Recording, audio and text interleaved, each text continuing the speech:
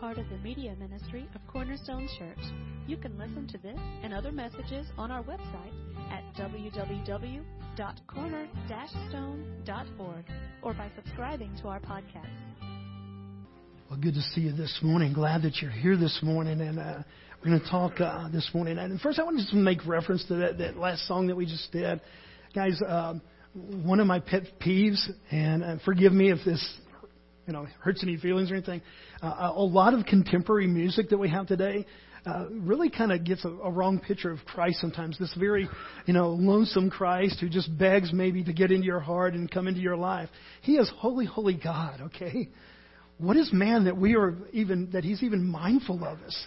And so as much as we see this compassionate God, this God of grace in Jesus Christ, what makes the grace so amazing is that He would even give us grace because He is holy, holy, holy. And so I love songs like that are birthed right out of Scripture, but also talk about this majesty of God, this majesty of Christ. And doesn't apologize and make Him this kind of a wimpy Christ looking for somebody to come and be a friend to. But with that in mind this morning, open your Bibles to Deuteronomy chapter 6. And we're going to talk about the second part of our vision for 2016. Last week we started with kind of a focal verse, Galatians 2:20, and with this mindset of what does it truly mean to be Christ-centered. And we said that's a word that's thrown around a lot. If you go to church, if you're in Christian circles, you hear this term, Christ-centered. You go to the bookstore, you're going to find half the books somehow have some kind of an alluding to this Christ-centeredness. But we said last week that as we really begin to look into it, the Apostle Paul did not water down this meaning of Christ-centeredness. That it wasn't just, okay, come be buddies with Christ. But in Galatians 2:20, that Paul makes this confession of his life, and he says, I have been crucified with Christ. I no longer live, but now Christ lives in me. When we begin to see the magnitude of this isn't us just kind of coming and buddying up beside Jesus Christ. It is a death to the old way of life. It's a death to the old self. And it's an invitation to this new life with Christ as the very center. Now, folks, biblically, there is no other Christian life than Christ-centered life. And yet, we're the ones, as Christians, as we kind of travel this sod, that make it a lot of different things. We make it a religion. We make it kind of trying to be a little bit better than we were before and try to a more moralistic, maybe just a kind of even a God and country type thing. We try to make it all these different things. But when we look biblically, we get one resounding thing, that the only life that we have as Christians is this life in Christ, in His finished work. And so that's why Paul said, without apology, he said, I have been crucified with Christ. I no longer live. I have no rights to go before God. I have nothing that I can take to Him. I have nothing that I can sit there and say, well, will you please do this? I deserve this. No, every part of his life as a Christian now is because of Christ. Pretty deep stuff. But I think we're going to see the same thing when we use the second part of our focus for 2016, and when we talk about being family focused. I doubt that there's a church out there that I know of, at least, that would claim to be Christian that would not say, well, we're family focused. And many of them desperately and want to be that and are doing everything that they can to be family focused. But it's another one of those terms that, if we're not careful, can really take more of a cultural mindset of being family focused rather than a scriptural focus. Folks, one thing that, when we stand and we sing, when we open up God's Word, the one thing that I hope that we are always doing is that we're deriving truth from the Scripture and not from our culture. That we're getting the eternal Word of God and it's influencing us rather than the culture coming in and trying to influence there. And so when we begin to talk about family focus this morning, especially if you are here as young families, young parents, and you're going, okay, how do I raise my kids in all this stuff that's going on? I truly pray this morning that you would have ears to hear and eyes to see the truth, because it's not easy stuff. Being family focused is not just adding a date night on the calendar. I'm all for date nights. I'm all for when Carly takes me out. I am all for date nights and her just, taking me out on the town and treating me well. There's nothing wrong with date nights. Don't get me wrong. I think that really is part of how we live out this family focus. But folks, being family focused, biblically speaking, And I'm going to keep on saying, scripturally speaking, it's not just adding events to a calendar. It's not just, okay, well, we're going to get around and we're going to read the Bible or we're going to pray before we go to bed. All those things are good. There's nothing wrong with those things. But if we look to see what the Scripture says about being family focused, if we truly get our leadership not from a culture who's trying to be Christ in some capacity of events or in doings, but we truly get it out of the Bible, we begin to see that it's much more about truly coming back to the heart that God designed back in Genesis. We're going to see some of that next week when we go to our marriage series. That it wasn't the culture that came up with this whole idea of marriage. I mean, Adam and Eve did not sit around and say, we need to get hitched because people are talking. There was nobody else to talk. There's them and there's God. And so they're not, it wasn't this norm of culture that said, okay, if we're going to see each other like we are right now, naked, it's pretty much we need to get married, we need to get hitched. No, from the very heart of God. And we'll get into that next week. But the same truth is there when we start talking about being family focused. It's an easy term, Christians, to throw around. It's an easy term to add some Christian or Christ-like events to our calendars and say, okay, we're really trying to be Christian and family-focused. But when we look scripturally, there's a depth there, there's a call there that is pretty intimidating. And I would even go as far as to say impossible without the very Spirit of Christ. So this vision for 2016 is not, okay, be Christ-centered and family-focused. Folks, these are weaved together. You cannot be family-focused, I believe, if you're not Christ-centered. And you certainly can't even be Christian if you're not Christ-centered, if that's not really theologically true of what God has done. But as we begin to go out and live that out in our lives. And so we open up our Bibles this morning, and there's two words that I want to kind of leave with you this morning, that as we would go back, I always ask myself, how would we know if we truly was successful in the preaching of God's Word this morning? And sometimes it's that you would be able to have knowledge, biblically speaking, of some concepts there. And the two words I'm going to leave with you this morning are inspirational and generational. Because family focus, scripturally speaking, biblically speaking, is a call for us to be inspirational in that family focus, and also generational in that family focus. And that's not just two words that I made up and, hey, they rhyme, so that's going to preach well. No, it comes straight out of the Scripture, Deuteronomy chapter 6. It comes straight from the heart of God. And so we begin to see that this, family focus is much more than just events. So open up your Bibles, Deuteronomy chapter 6, and to give you a little bit of the background and the setting there, this is where Moses is about to lead into the Promised Land.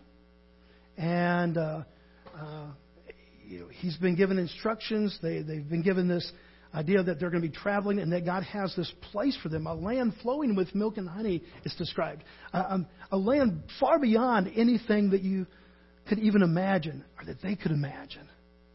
Now, there's something very special to remember here is that for the most part, up to this point, the Israelites, these ones that God called out by Abraham and the descendants of Abraham, have been a nomadic people. They've been wanderers. They never had a place that they settled and called home. I don't know about you, but when I was growing up, I was pretty much a wanderer for about 4 or 5 years there. I went to like 5 different schools in 5 different years. And so, you were always the new guy. Have you ever been the new guy year after year after year? There's something about finally getting settled and starting building relationships so that you're not the new guy. Well, understand that when this is written, that for the most part, the Israelites, these people that God has called out, have been nomadic people. Remember what God told Abraham to do? Go, take up everything you have, get all your tents, all your people, all your belongings, and just I'll show you a place. But even when he showed him a place, it wasn't a place of permanence.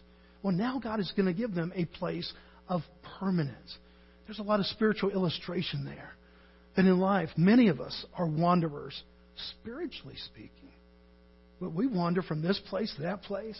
It's kind of like, have you ever been a diet wanderer? You say, well, this is the current diet, and so I'm going to do this diet. Oh, this is the current diet. And you do no carbs, you do more carbs, you do this, you do all kinds of stuff. And you wander, wondering what's going to be effective. Well, spiritually speaking, that's how the people of God were. They're wandering And God says, I'm going to give you a place of permanence. And that permanence comes through our relationship with Jesus Christ. But physically speaking, it was going to come in a lamb that he was going to give them. And so as we open up Deuteronomy chapter 6, we see that God has given commandments. You know, he did that back in Exodus, but he also gives a repeat here in this chapter. We begin to see there. And he's giving instruction, if we look down to verse 5, that this teaching and instruction is not just the passing on of information. Biblical parenting is, biblically speaking, scripturally speaking, much more inspirational than it is informational.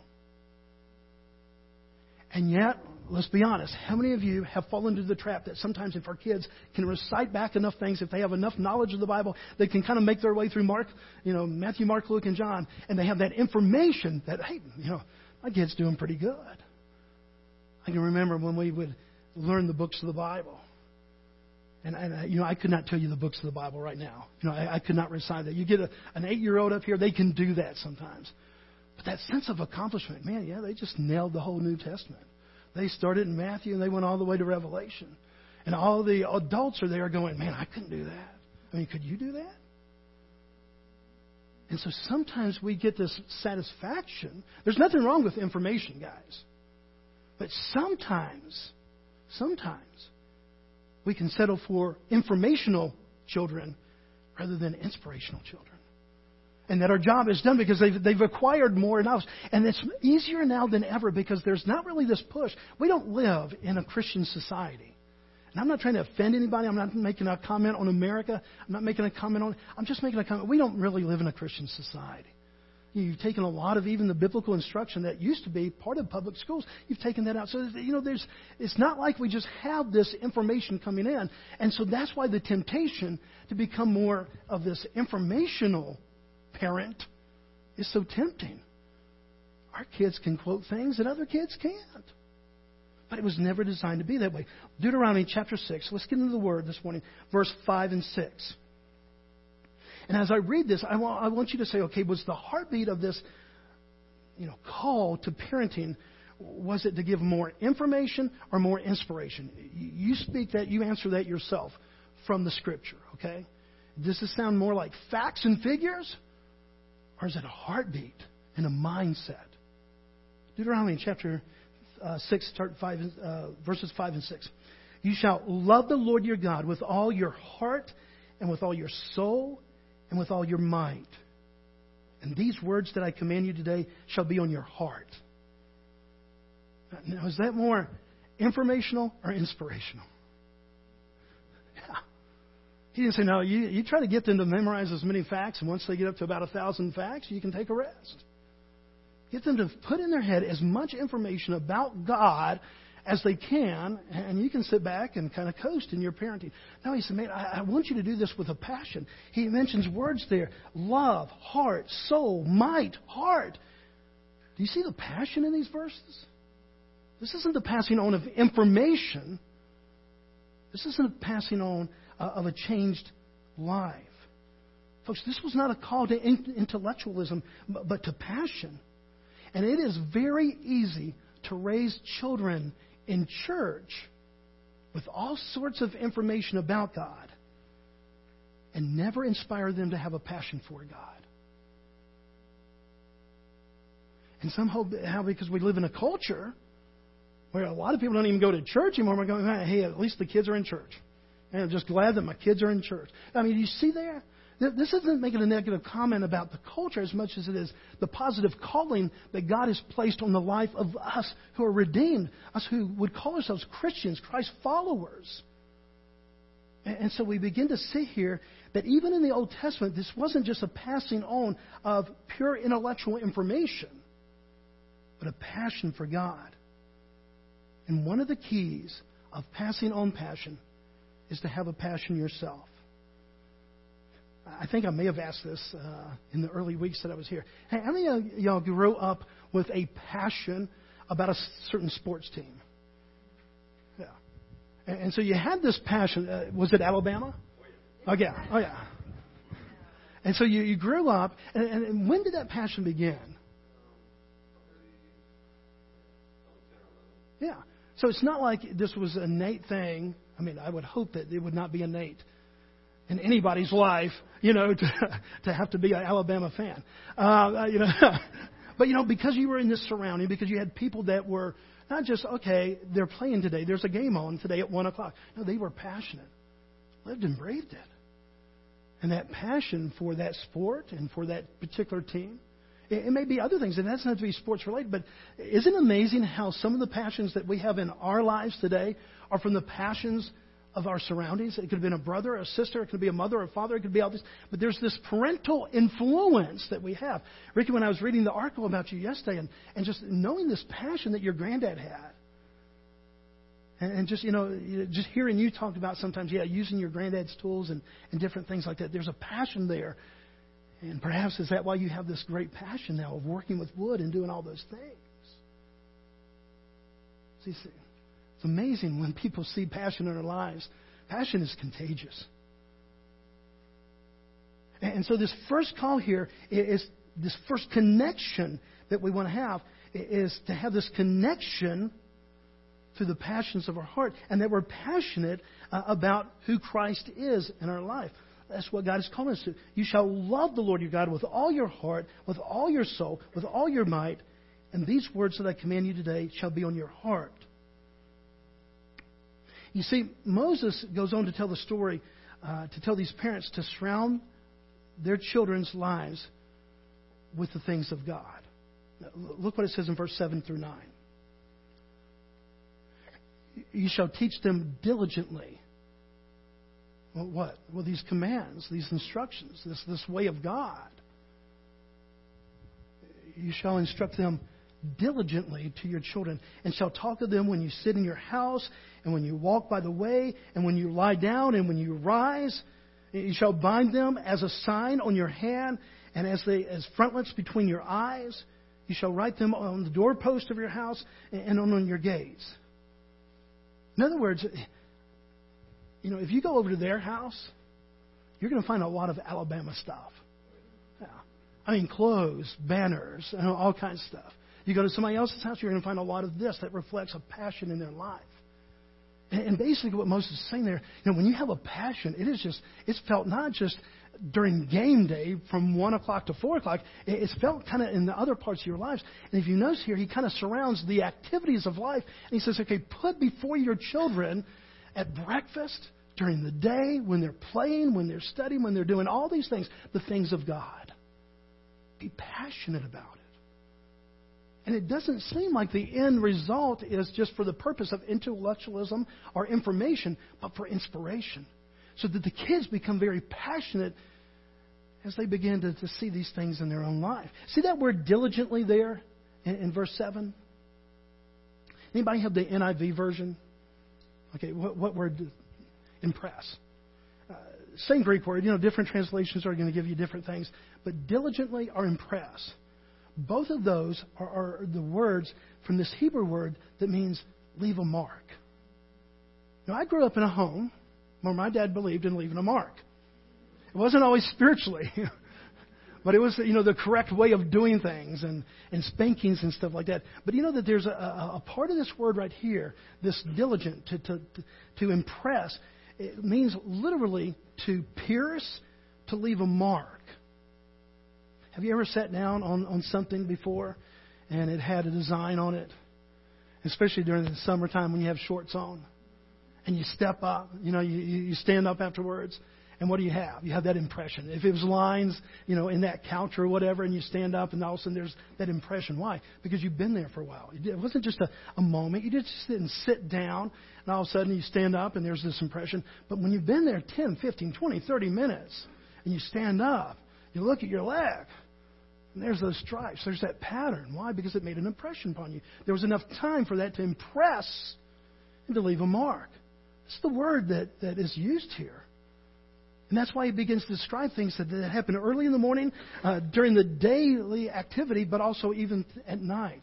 It says, when you're going to bed, when you're sitting around, when you're walking by the way, that would be driving. Some of the best conversations that I ever had with my girls is when I used to take them to school. And at first, I'll be honest, it was when I was ready to start my day, and I saw it as a nuisance. It's like, man, I got to go by. Because if you, at North Gwinnett High School, it was a long sitting. You just didn't drop them off. It was a 30-minute process. You get in line, and you wait forever. And it was a nuisance until I began to discover that that's some of the best talks that we ever had. I mean, true confession. There's been many times when the girls were growing up, Carly said, okay, I'll be up about 5-10 minutes. Come up and come on to bed. Well, 30 minutes later, I'm starting to get, where's she at? It's husband time. And she would come up sometimes an hour later. I said, man, what have you been doing? She goes, they were in the mood to talk. And for our girls, that nighttime was the time that, everything came out. Even things you didn't want to come out. You had more information than you wanted. That's what he's talking about here. Folks, this isn't strategizing and calendaring. Okay, from 2 to 3, we're going to do some spiritual things. Now that we live this life of passion, this passion that's within us is contagious to our kids. So whether we're sitting or walking, whether we're going to bed, we're getting ready for the day, whether they're coming or going, it says on the gate, on the post, it was there. Why? So that when we're coming in, we say, okay, yes, this is who we are. This is who we love. So we're going out, and we're about to go into a world. Oh, this is who we are, and this is who we love. That's a pretty big calling. Because one of the first questions that I would have in my life is, well, that's pretty intimidating, because what if I'm not so passionate?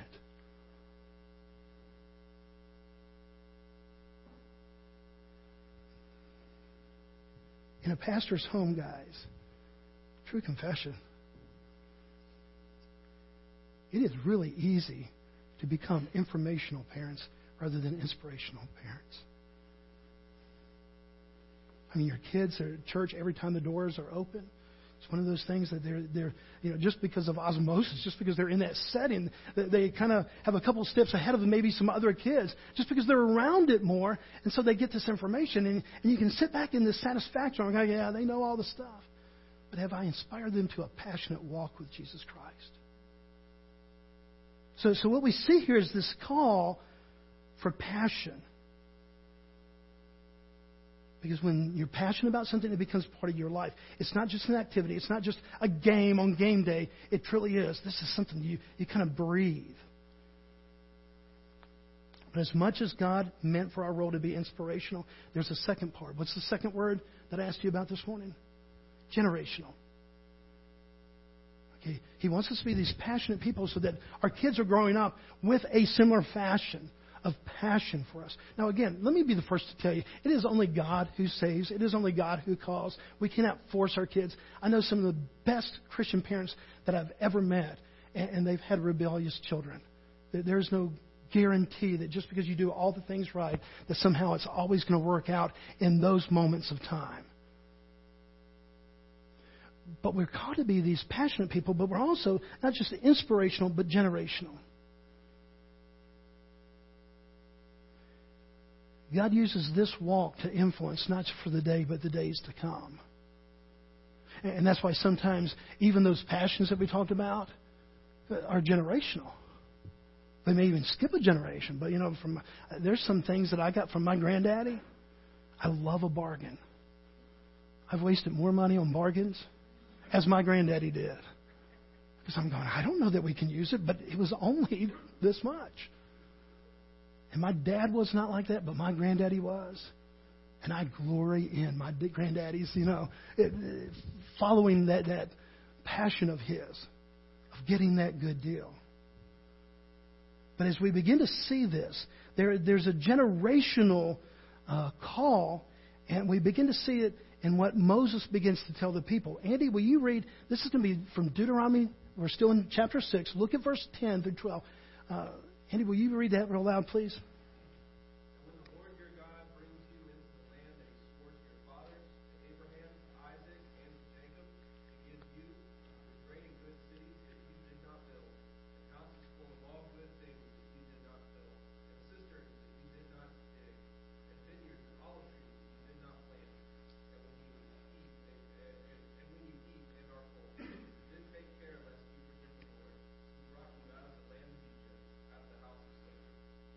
Okay, so Moses is saying this as a future event that's going to happen.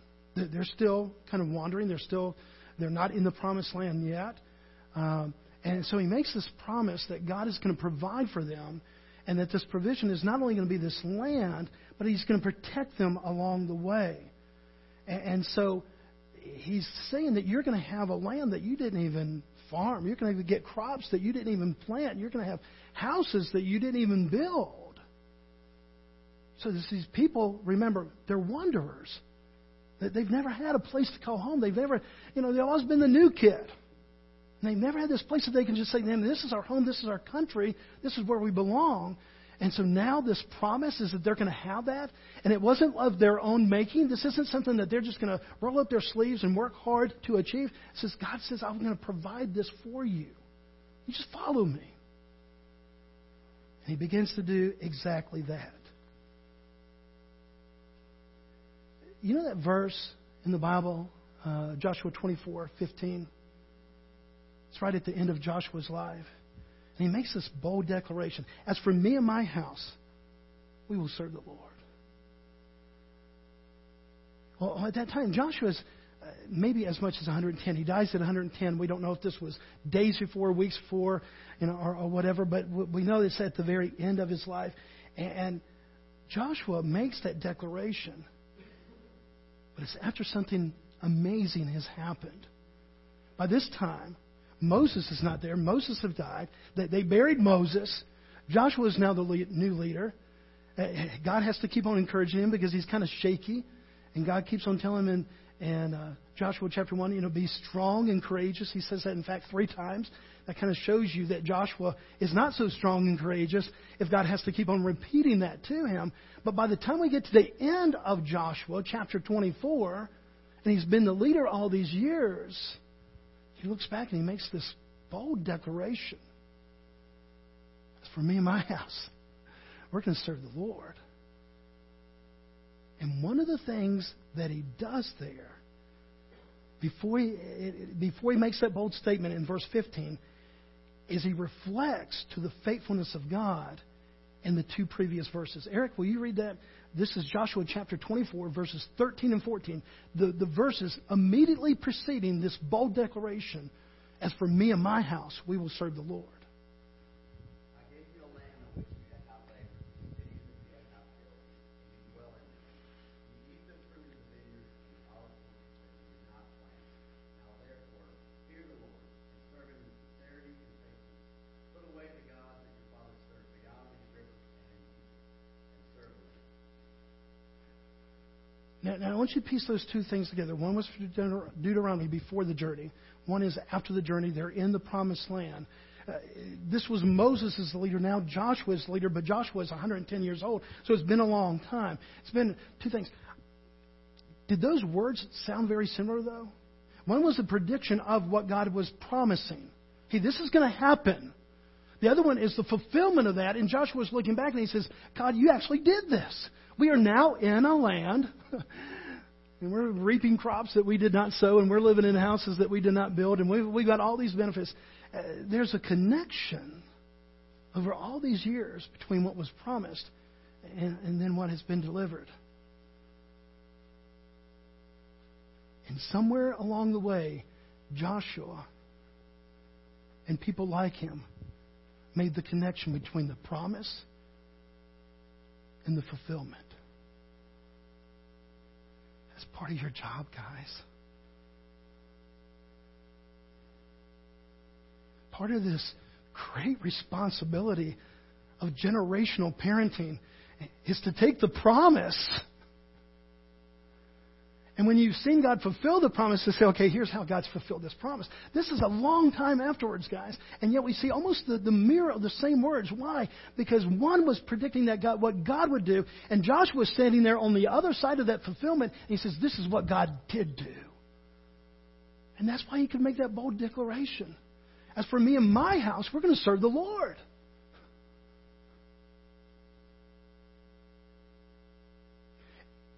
It would be amazing if a 12-year-old got up here today and said, I have walked with the Lord many years, and I have found him faithful.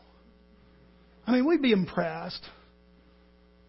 12-year-old guy, in all sincerity, I have walked with the Lord and I have found Him faithful.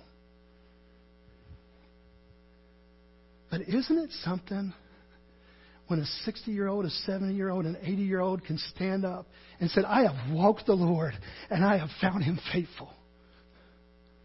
Doesn't mean that there was perfection. Didn't mean that you aced the test. Didn't mean that you got everything right. But that in the lack of your faithfulness and in the midst of your failures, God was always faithful.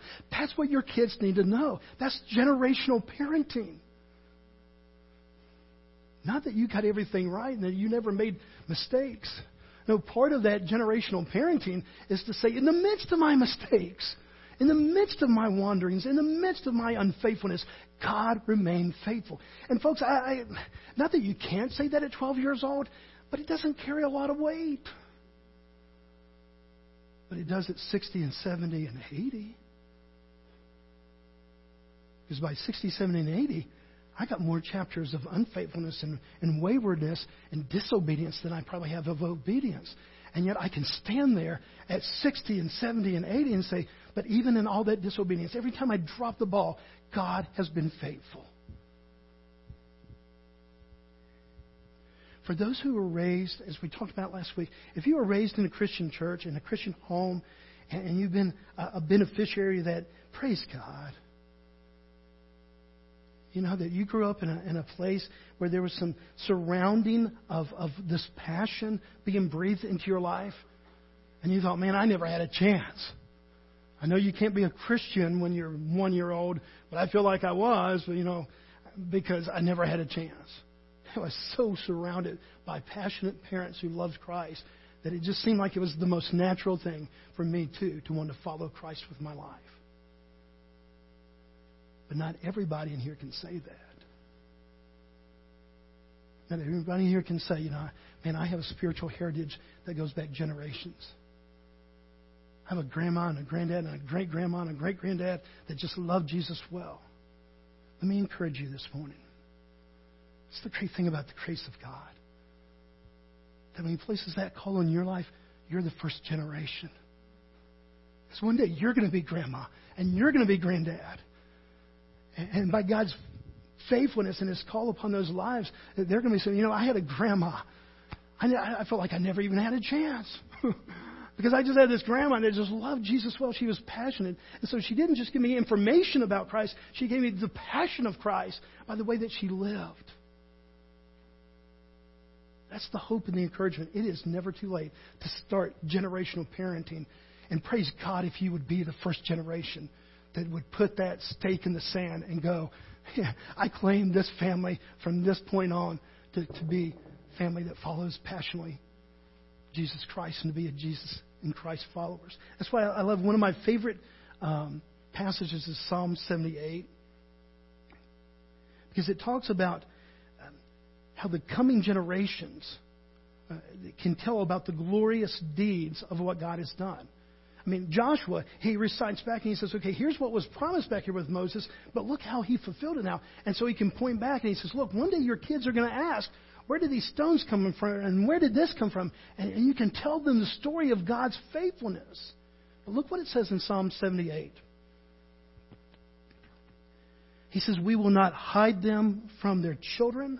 What is this? The glories of God. The majesty of God. We will not hide them from their children, but tell to the coming generation the glorious deeds of the Lord and His might and the wonders that He has done. He established a testimony in Jacob and appointed a law in Israel, which He commanded our fathers to teach to their children, that the next generation might know them, the children yet unborn, and arise and tell them to their children. So that they should set their hope in God and not forget His works. That's not the passing on of just mere information. This isn't the trip to the spiritual Smithsonian Institute and say, yes, that's what this is for, and this is what happened in history. No, he says, no, you've lived in the midst of that history, and you're passing that on. You're telling your children with every intention that they're going to tell their children, and this generational parenting comes about. Let's go back to Joshua 23:14.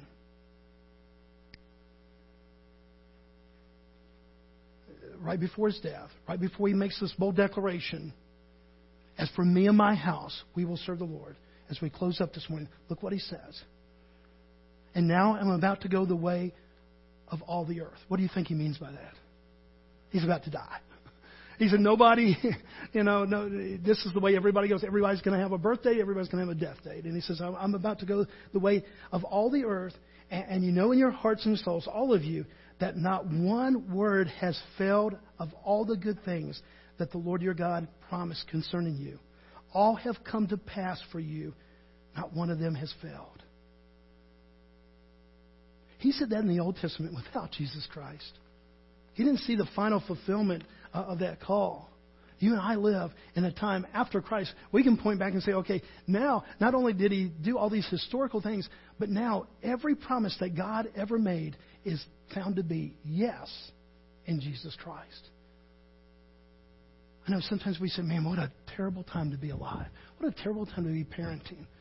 Man, the culture, the world, and everything. Guys, what a wonderful time to be teaching our kids. Because we are living post-Christ. We're living in the church age. We're living in this fulfillment of every promise being found to be made yes in Jesus Christ. Are there still some things unfulfilled? Yes. We just sang a song about Revelation. Things that are going to happen in the future. But that guarantee of them being yes in Christ is promised now. It's a done deal. It's as if it has already happened. Before we close, let me give you how slippery this is, how hard it really is. Because it's one thing to say, Christ-centered, family-focused. There are so many motivations as parents, grandparents, raising your children. Let me give you four three different ones, and then the ultimate one that's an easy trap to fall into. Okay, guys? To show you kind of how slippery this slope can be. One is that we can parent with the vision, the goal, to be disaster prevention. That is just kids, I just want to grow them up to stay out of trouble. And there are times in our lives, seasons in our lives, especially in our kids' lives, where that becomes the vision for parenting. We have this rebellious child, just goes through a season of rebellion. And there are days, weeks, and months where we're going, okay, my goal right now, my vision for my kids, and my parenting style is disaster prevention. If I can just keep him out of jail, this will be good. And there's times in our lives that we go through that. But is that really the vision that you want to have overall for your parenting? No. There's another stage, another season in our life where, and I get this. I mean, Carly and I are kind of in that stage now where your vision, your goal is that your kids become self-supporting. You're going, okay, look, you're 42. I think you need to move out. The free ride is over. I mean, I get that we want to grow up kids that can function and do for themselves and can make their own way in life so they can go out. And I get that. But the self-supporting vision, if that's all that it is, just so that they become self-supporting, it's missing so much of this call, biblically speaking, of what God has called us to. I mean, I get it. It's practical. But it's not the biblical call. The other one is that we just want to raise a good person. We want to raise somebody, who contributes to society, does much more good than bad. Folks, none of those are evil things. None of those are, bad in nature. And I promise you that there are seasons in our parenting and grandparenting life that every one of us will face those days. But here's the biblical call. If we want to say, okay, we want to derive our calling of parents out of the Bible, what is this call? And it is very clear that you are to grow up your children, teach them, train them, passionately encourage them to be Christ followers. Not just to become a Christian, but to be Christ followers. And perhaps, you sit there and go, man, I wonder if I've just failed miserably. I've much more just wanted that kid that stayed out of trouble, that kid that would do good, that would be self-sufficient. Bobby, those are goals that I've had. They're good goals, but it's not the ultimate calling of a Christian parent. But here's the good news of the gospel. That even if yesterday we weren't able to do that, and last week and last month, today, God is, why would He purpose for you to be here? I believe in a sovereign God. You're not here by mistake. I don't care if you're visiting for the first time, if this is where you've come the last 8 years. You're not here by mistake. By the providence of God, you're here. And this is what He's laid on our hearts to study this morning. And so whether you're going to be that first generation that's going to set that pace new, or you're following a great generational family, and you have so many people in your family tree that you can point out to that are great believers, there's hope. And that's why we as a church want to have a vision for 2016 to be family focused. What does that mean? That we would help you, stand with you, pray with you, guide you, encourage you, cry with you, to be able to make that statement that Joshua did. And as for me and my house, we're going to serve the Lord. And it's not just a sign. It's not just a little platitude that's painted on something, but it is the passionate heartbeat of your life. Let's pray together. Father, we love you and we thank you. And Father, we thank you that your word gives us truth. Father, we thank you that you're ever patient, you're ever kind. Father, we thank you that you do not fail, even though there are times that we turn from you and we rebel against you and we leave for a season. Father, you've never left us, not even a day. And Father, I pray for our parents. I pray for the parents that are, the grandparents are here. And Father, I pray that they, like Joshua, would be able to stand there in their elderly years and be able to say with all conviction and all truth, I have walked with the Lord and I have found Him to be faithful.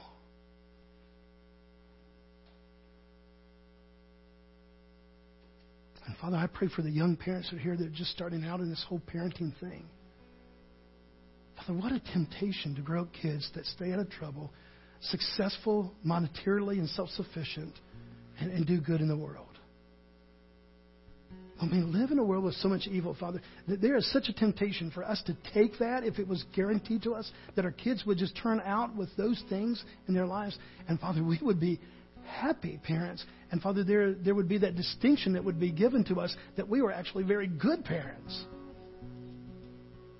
But as good as those things are, Father, will you call us higher than that? Will you call us into a place, Father, that we can be inspirational and that we can start generational, Father, just love for you and following you. So, Father, I thank you that you've given us this time. Father, I thank you next week we can start to see what biblical marriage really is all about. And that this year, Father, we can travel through your word and see, put handles on what it means to truly live a Christ-centered life and family-focused. Thank you for your patience with us. Thank you for the Spirit that enables us to do these things.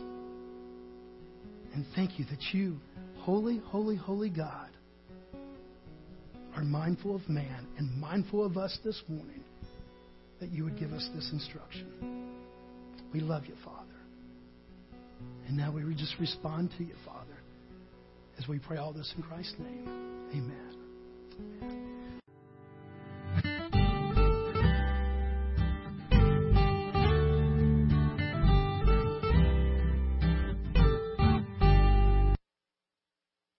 Thank you for listening today. We hope this message was a blessing to you. To learn more about our church or our media ministry, you can visit us online at www.corner-stone.org or find us on Facebook.